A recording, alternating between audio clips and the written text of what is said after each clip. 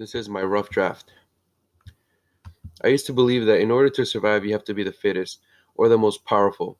The nature has a cycle, and those who are weak fail, and those who are strong succeed.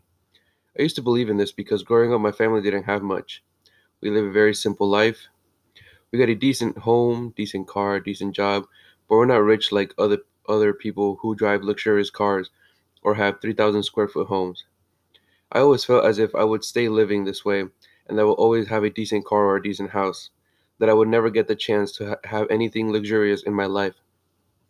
But growing up made me see things and realize so many things that I was blind to at the beginning. It was around the end of sixth grade when my mom fell really ill and she was diagnosed with heart disease. And being 12 years old and hearing that is very painful and depressing. She had three arterial bypasses, which means she had three arteries replaced in her heart with arteries from her left leg.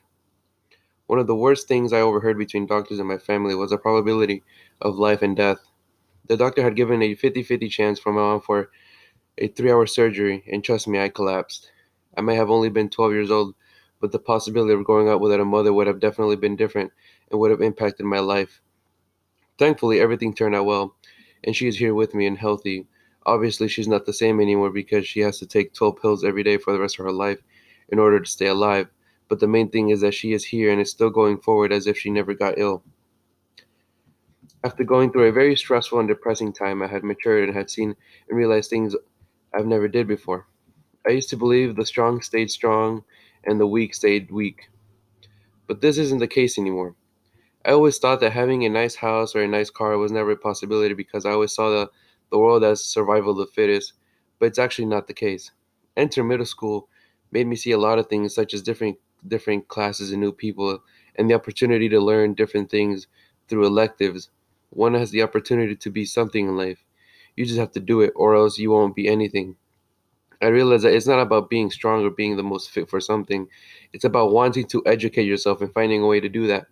This country offers you the opportunity to do and be anything you want. But one must take advantage of it and not take it for granted, or else you won't be the professional you want to be. One can be rich or poor, but it's all about putting the effort and taking the chance you have to be someone in life. There are many reasons why the United States is called a land of opportunity, and there are so many things that back it up. It basically means you get the chance to go to school and educate yourself, to be able to apply and compete, to be the best at something. That is why I don't believe in survival of the fittest, or the rich stay rich and the poor stay poor. Everyone born in this country has the opportunity to study and learn a hobby, and it is all just comes down to taking the advantage of it or not.